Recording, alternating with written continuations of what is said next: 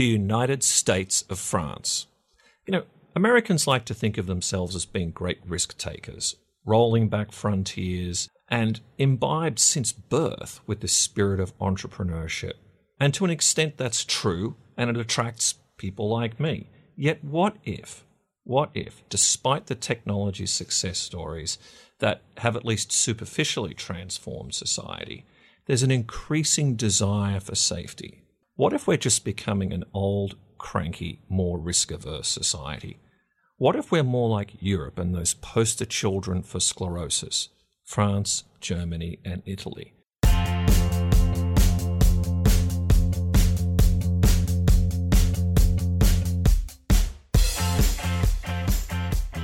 Welcome to the Bloomberg Benchmark, a happy podcast about the global economy. I'm Daniel Moss, Executive Editor for Global Economics in Washington today. And I'm Scott Landman, an economics editor with Bloomberg in Washington, too. So let's be sure we have that right, Dan. We have a society known for entrepreneurship. We have technological prowess and progress that we've made in the past 50 years, 100 years, even just in the last 10 years. And yet we're talking about our society becoming so sclerotic that we're comparing it to France.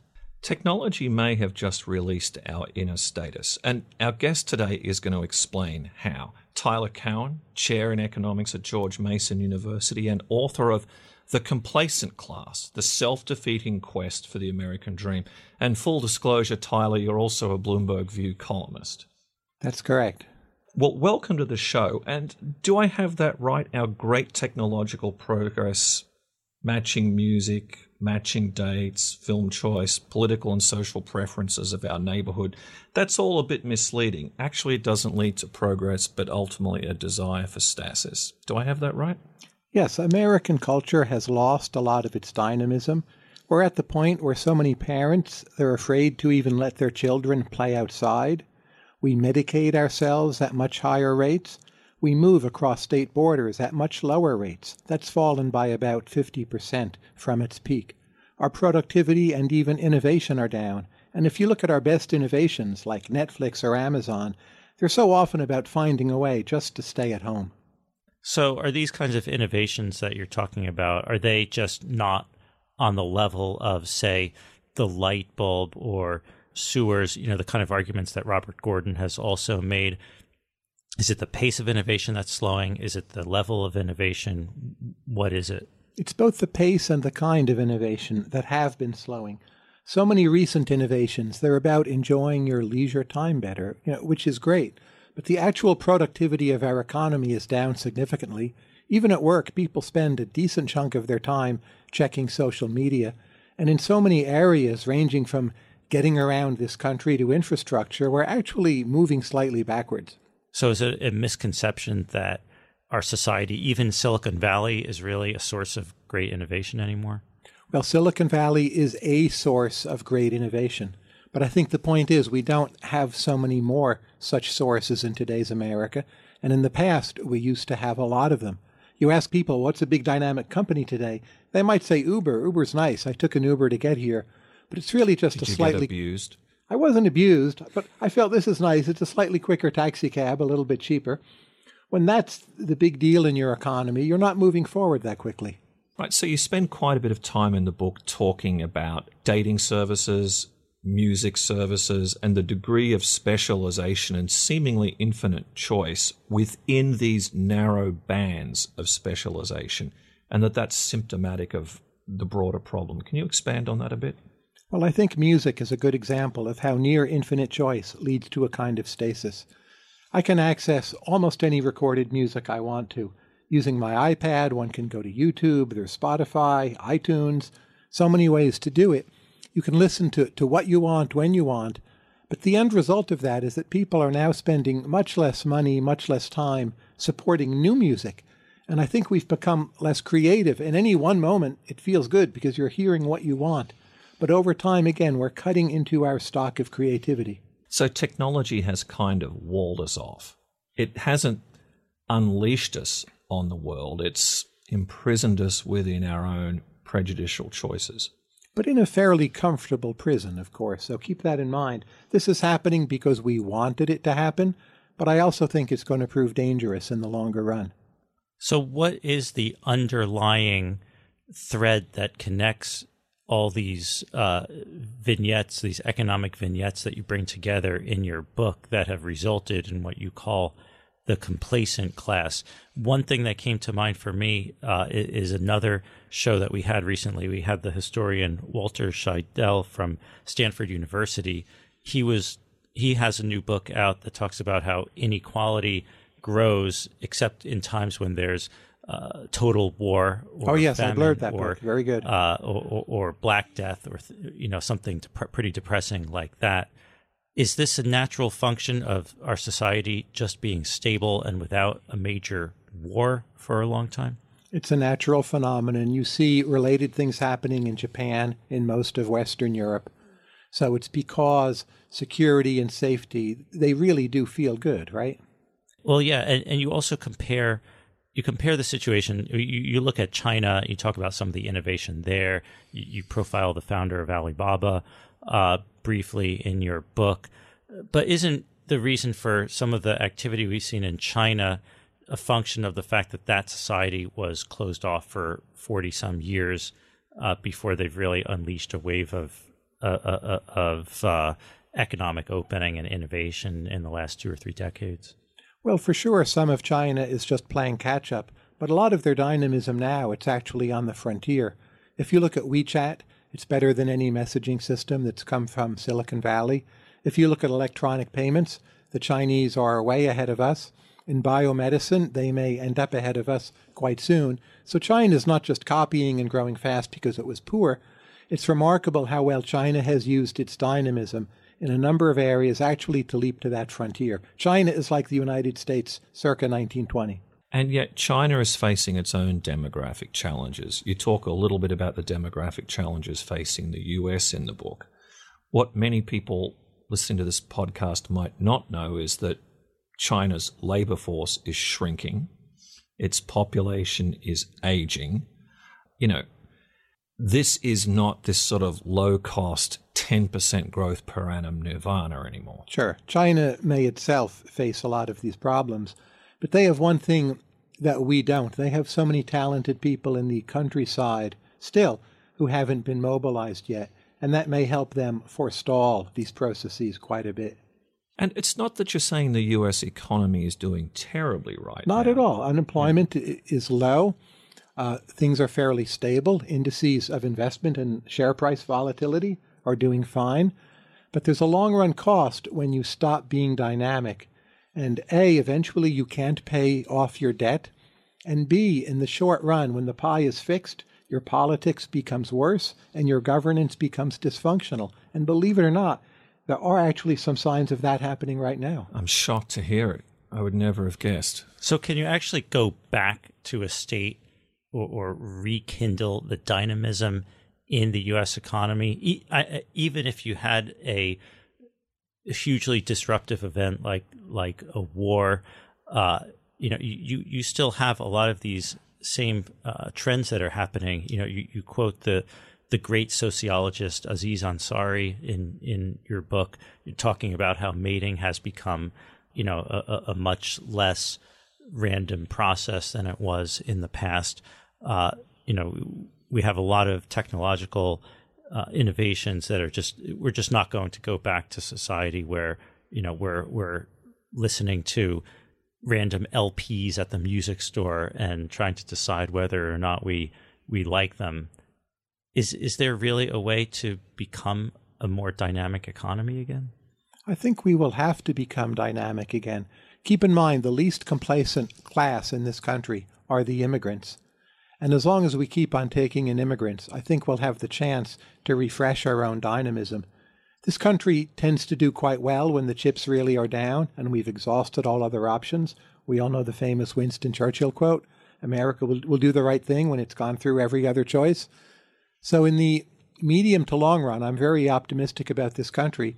But I also think the time for those big bumps has come now, and I'm trying to give people a framework for understanding why isn't this the idyllic future of 3% growth that maybe so many of us were expecting in the 1990s. But we're not going back. We're not exactly going to be letting a ton of immigrants into the country. We're recording this on the day that the Trump administration has announced the new revised ban on immigrants from 6 nations, ban on refugees, or temporary ban, if you want to call it that. Aren't we moving in the direction where if you have to open up the economy that way, there's just not a political appetite for it? I don't at all favor that ban, but I think it's striking actually how weak it is relative to the overall flow of migration. And the chance of getting a big deal immigration reform may possibly be higher under Trump than, say, it would have been under a President Clinton. So we may be taking a pause from higher levels of immigration, but I don't yet see that trend as being reversed. Just to get back to this point about how it may be more likely under President Trump than perhaps under President Clinton, is that a Nixon goes to China analogy you're drawing there? That's a Nixon goes to China analogy. If Trump would sign off on a plan, Republicans would have the cover to vote yes on it. I'm not quite predicting that, but I think under Clinton, the chance of that would have been close to zero. You had, Rubio and Cruz and everyone else, jumping on top of the idea of the wall. Whereas now there's at least a possible path forward. But I would say if we really do cut off immigration, America's dynamism probably will not recover. Do you detect any support in the country for a cutting off of immigration per se? I mean, it's only last year that I took the oath, and I guess, hundreds of people like me did that today. At its core, there is still sympathy for a strong immigration program. It's just a discussion about what that program looks like. Do I have that right? I agree completely, but imagine we had another terror attack and it were somehow connected to immigrants, and we had a skillful executive branch determined to cut off immigration. Now, as far as I can tell, we don't actually have any of those things, but it's not impossible to think we might get all three, and that's how it would happen.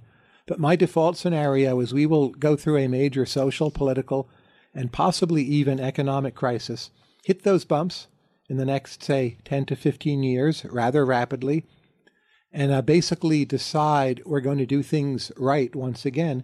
And I think we'll see a more dynamic America, which is turning information technology into all the different parts of its economy and making most of the economy dynamic, not just your Facebook page. But that's not right around the corner, right? The world we're going to live in is going to feel very bad, look less liberal, possibly involve more foreign conflict, and our government will appear and indeed not be up to the task of doing that much about it. So this reminds me of a couple of themes from other shows that we've done. We had Robert Gordon on a few months ago, and he talked about his book and how and his research showing that he thinks the best days of American growth are behind us. And then on another show, we had Eric Brynjolfsson from MIT on, who takes an opposite view that maybe we're underestimating the productivity, the innovations that are out there in Silicon Valley and how they're going to contribute to our society. What I'm hearing from you is, in some ways it's a hybrid. You take one part of Gordon, which is that, we're not getting as much from innovation as we used to, and yet you do talk about some of the promise of technology, and if we go through an upheaval in society, we'll get that. Is that fair? Absolutely. The pessimists are right about the last 18 years. The optimists are right about the future. Given a choice, I'd rather be right about the future. You talk a bit in the book about de Tocqueville. Now, all of a sudden we're hearing about him from everywhere. Why is he so en vogue these days? He's the deepest theorist of America who's still relevant, still worth reading, still highly readable. So Tocqueville produced the classic portrait of America through French eyes, through Western European eyes.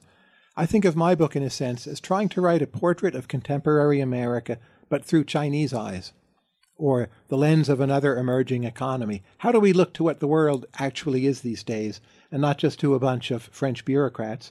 And then I think we look pretty stagnant and complacent. Do you think more Americans should spend more time in their own country? Well, there's a distinction between what's good for you individually and what's good for broader society. Insofar as individuals in America would take more risk, change more things in their lives, travel more abroad, I'm quite convinced this would be good for the country as a whole. But all of that costs money. It involves chance. So it's not, in every case, good for those particular individuals. And it's exactly that collective action dilemma that has gotten us to where we are. You talk in your book about the federal budget. You almost seem to be describing the budget, the structure of it, as a microcosm of what ails us. Absolutely. The federal government budget is becoming more and more of an insurance company through Social Security, Medicare, and Medicaid programs, which do serve some very valuable functions. But when they take up so much of your budget, when so much of the money we have is locked in, not available for innovation, not available to spend on the future, not there for discretionary spending, I feel we're actually making our future riskier. And that's because there's this political desire for safety, which ultimately comes from constituents. Correct. But when the next emergency comes, be it a foreign conflict, North Korea with nuclear weapons, a pandemic, whatever it may be, we do not now have that fiscal freedom and institutional and also ideological flexibility to respond the way, say, an earlier America put a man on the moon in 7 years' time. So back to Dan's original point, are we still America, or is this country becoming France? Is it already France? We're still America. I mean, France itself is a quirky country, possibly on the verge of voting for its own strange candidate and disrupting its own complacency, for the worse, I would say. I think we're trying to be more like Denmark, most of all in our cities, but a country of 320 million people with so much ethnic and intellectual diversity can't do a good job of being Denmark. We need a new story about the United States. I've only been to Denmark once, but Copenhagen strikes me as a very livable city. It's an extremely livable city. Keep in mind that's not the country as a whole, but Denmark works as a small country because it's tightly knit, and ultimately it is borrowing a lot of protection and also innovation from larger countries, which is fine. I love Denmark. The United States cannot do the same thing. Did you ever watch the Danish political drama Borgen? Borgen is perhaps my favorite TV show. I've seen every episode. Okay, so she grapples with this. Birgit Nyborg is the fictional prime minister in Borgen. Borgen is the parliament compound in Copenhagen. It's kind of a Danish West Wing. Now, the heroine of the show, Birgit Nyborg, grapples with how to square the reality of governing with her instinctual social democratic tendencies. Now, looking at how the show worked out and how, the creators of that show sort of leave it hanging a little bit at the end, any lessons for us? She's a wise leader in the show. I think by the end she realizes that although she's a social democrat, Denmark has to be about more than just stability. She realizes how conservative a lot of her constituents are and that she has to be PM for the whole country and not just for her party. But does she succeed in turning around a malaise that Denmark has as well in its productivity numbers, as does this country? She doesn't, because it's so deeply dug into all of our societies. There is no single magic bullet. In the end, she leaves to be foreign minister. That's correct. Looking abroad to do something where she feels something can be done. Where can I watch this show? Netflix, or order the discs on Amazon. It's one of the best TV shows ever made, Borgen. How many hours is it? 3 seasons. All right. Well, I'll get on that for next time when we have our discussion of Danish politics and Danish television. Well, Tyler, it's been great. I think it's been great. Kind of depressing, but there is still this hope at the end that, America has this capacity to reinvent itself. I would just say the dedication of the book is, quote, to the rebel in each of us. So complacency does not reign in every regard. The dynamism is still there. We simply need to rediscover it. Tyler, thank you so much for joining us. Thank you. Thank you. Benchmark will be back next week, and until then, you can find us on the Bloomberg Terminal, Bloomberg.com, our Bloomberg app, as well as on iTunes, Pocket Casts, and Stitcher. While you're there, take a minute to rate and review the show so more listeners can find us. And let us know what you thought of the show. You can follow me on Twitter at Scott Landman. Dan is at Moss_eco. And our guest is at Tyler Cowen, Cowen. Benchmark is produced by Sarah Patterson, and the head of Bloomberg Podcasts is Alec McCabe. Thanks for listening. See you next time.